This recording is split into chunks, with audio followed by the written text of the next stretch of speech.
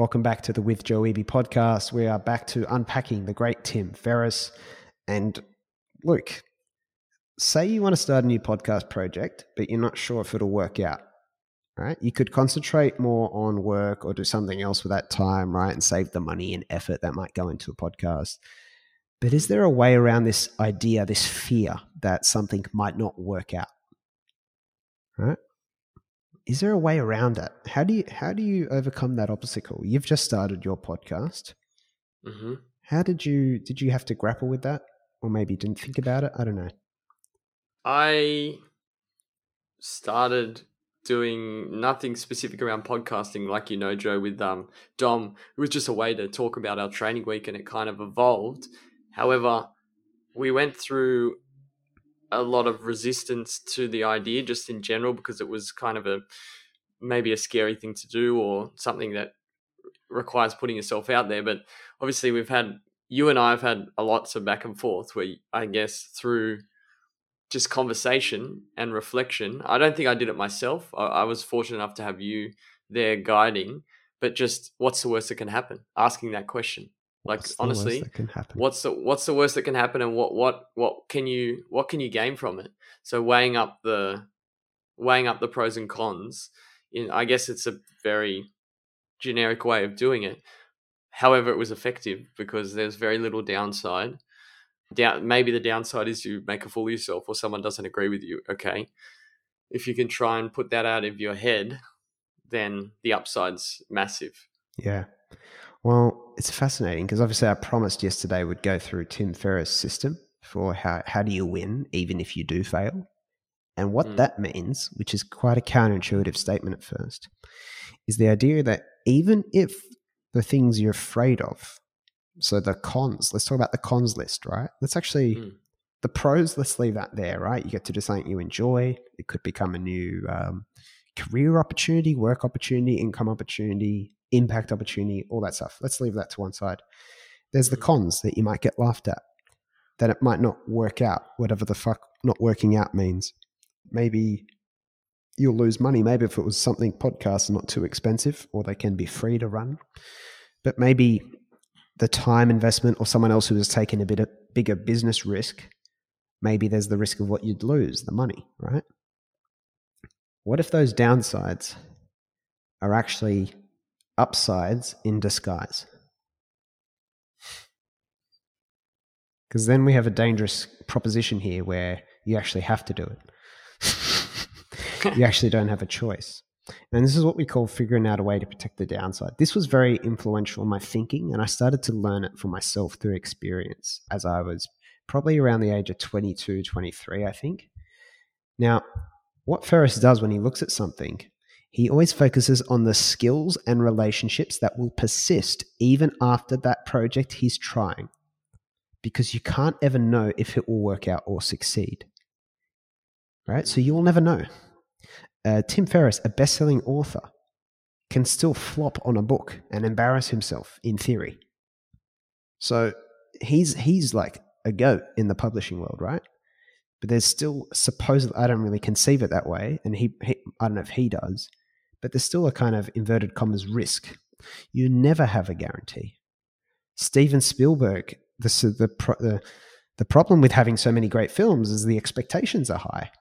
So even Steven Spielberg has like these things that he might have to deal with when he tries a new film. So you can never actually know. So why do people still take the risks? So firstly, you get rid of this bullshit assumption that you have something that these people don't, because these people have more to lose than you do if you haven't kind of taken a leap on anything yet.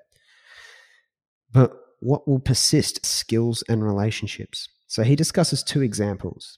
Advising on an early company that didn't work out. I can't remember what it was. But, the skills.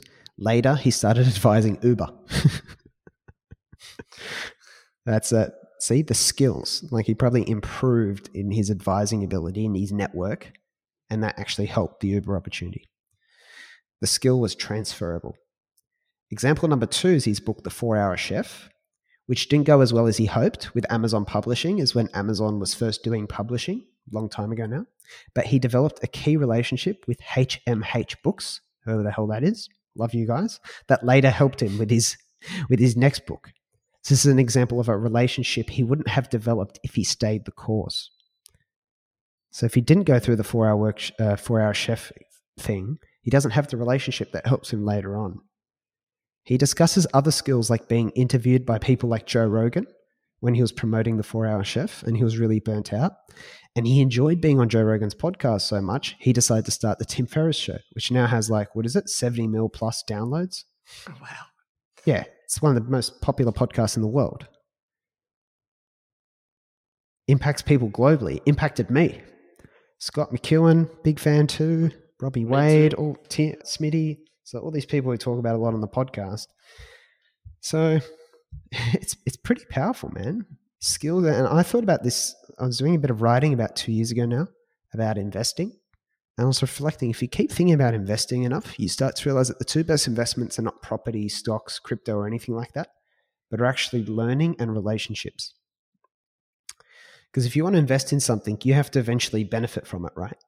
Like if I invest in a property in the hope that it will make me 10 times richer in 20 or 30 years, I still kind of need to be around to realize that benefit, right? If I die, I can't actually, there's no point having a property if I'm dead, for example, right? But I realized that learning, right? Well, I can invest in learning all the time because I'm always here to use the learning. I can use it every day.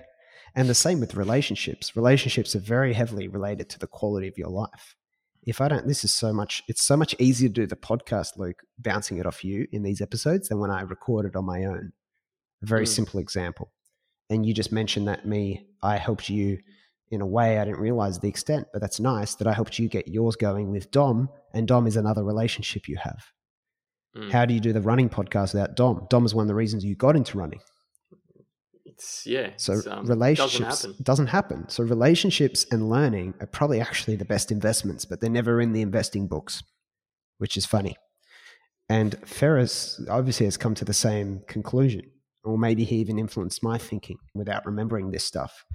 But to me, this is gold, right? Because when you realize that learning, unlike money, it's much harder to lose your learning, like real learning. Remember, not information that you've remembered, but skills, experiences that have shaped you, given you more confidence or ability to take on bigger challenges, networks.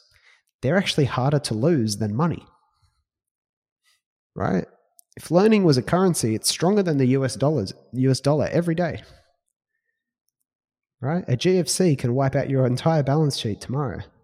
It can't take away your learning. It could actually probably only boost your learning. Learning, as if remember our good friend Taleb, is very anti-fragile. Yeah. I think, sorry to interrupt. No. Because one thing I thought of is the downside as well. If you do make a fool of yourself, or if you do, stuff up on a public scale, it's making you more anti-fragile. Like exactly. You're getting used to, because it won't harm you. It won't harm you as much. It won't harm you as much if you have exposure to it. So that can also be exactly. It's actually that's when you said that. That was my first thought. I thought perfect. He set up the episode perfectly without realizing it.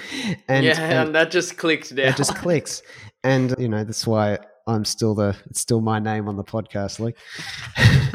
But I also think experiences too, because take the example of Constant Student, very easy one to talk about, right? This is almost a byproduct of Constant Student, us actually doing this together, and your podcast with Dom and our podcast group and all these other things, beautiful things and relationships. And the funny thing is I enjoy the Constant Student stuff so much. Okay, not everything is a picnic. There's a lot of back end and having to build the platform and all that. But I still gain skills from that, of course. Talked about the website development 2 episodes ago. But being constantly connected with bright, talented, intentional people from all over the world is I would pay to do that, right? So even if the business side of it didn't eventuate or it collapsed, if I did it for say 2 years, 3 years, I'm getting all these relationships, I'm getting all this learning.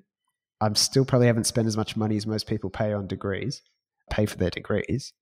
The notion that I could fail is somewhat ridiculous and laughable. And it's very hard, embarrass yourself. How could you embarrass? Who cares? Like, what's anyone going to say?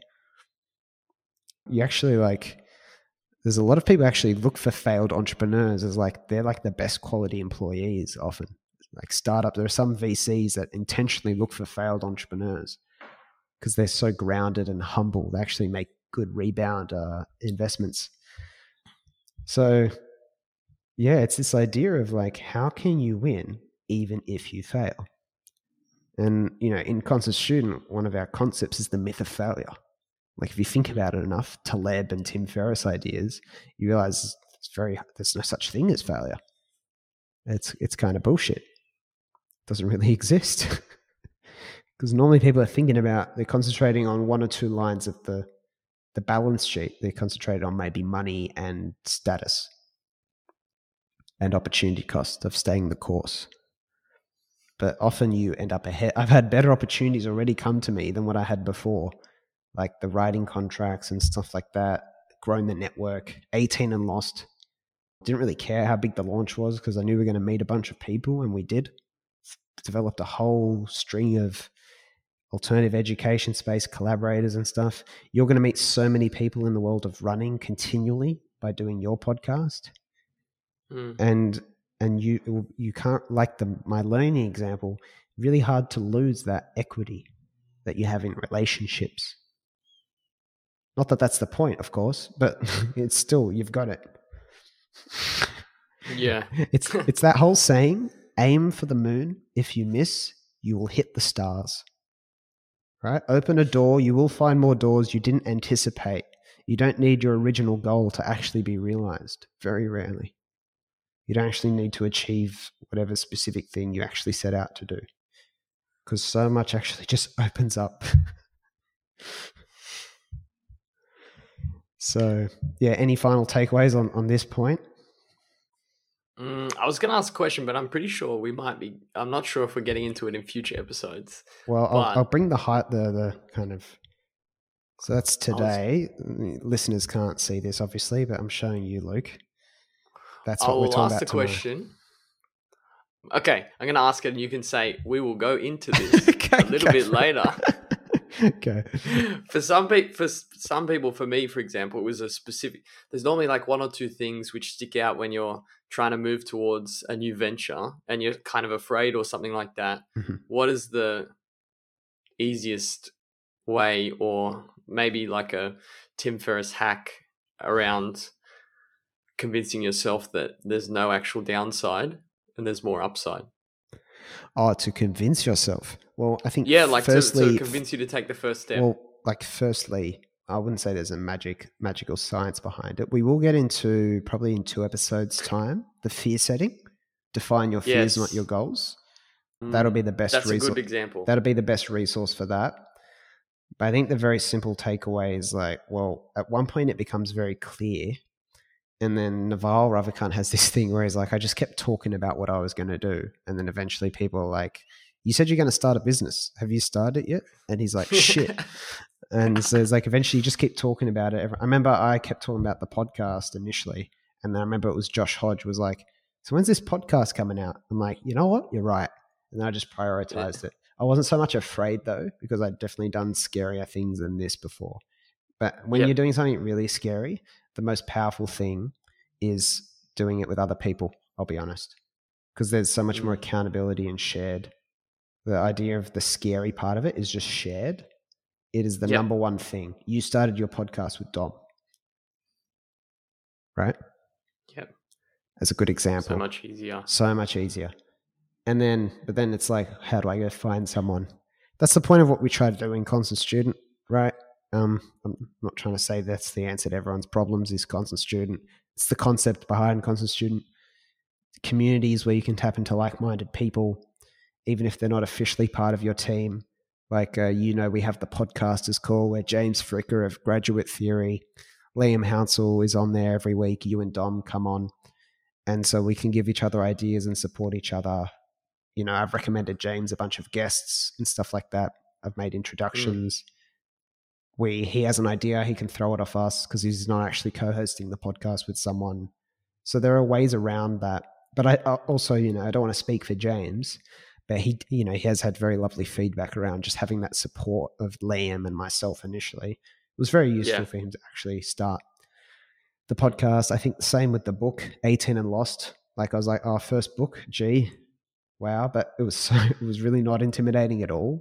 Just because I was doing it with the group, I was like, all right, this would be my way to learn the whole book thing. And then in future, if I'm just the solo author, I'm sure it won't faze me. And it really doesn't now. But at the start, it's like, oh, geez, launching the first book. So that's the way I've kind of hacked around it. Yep.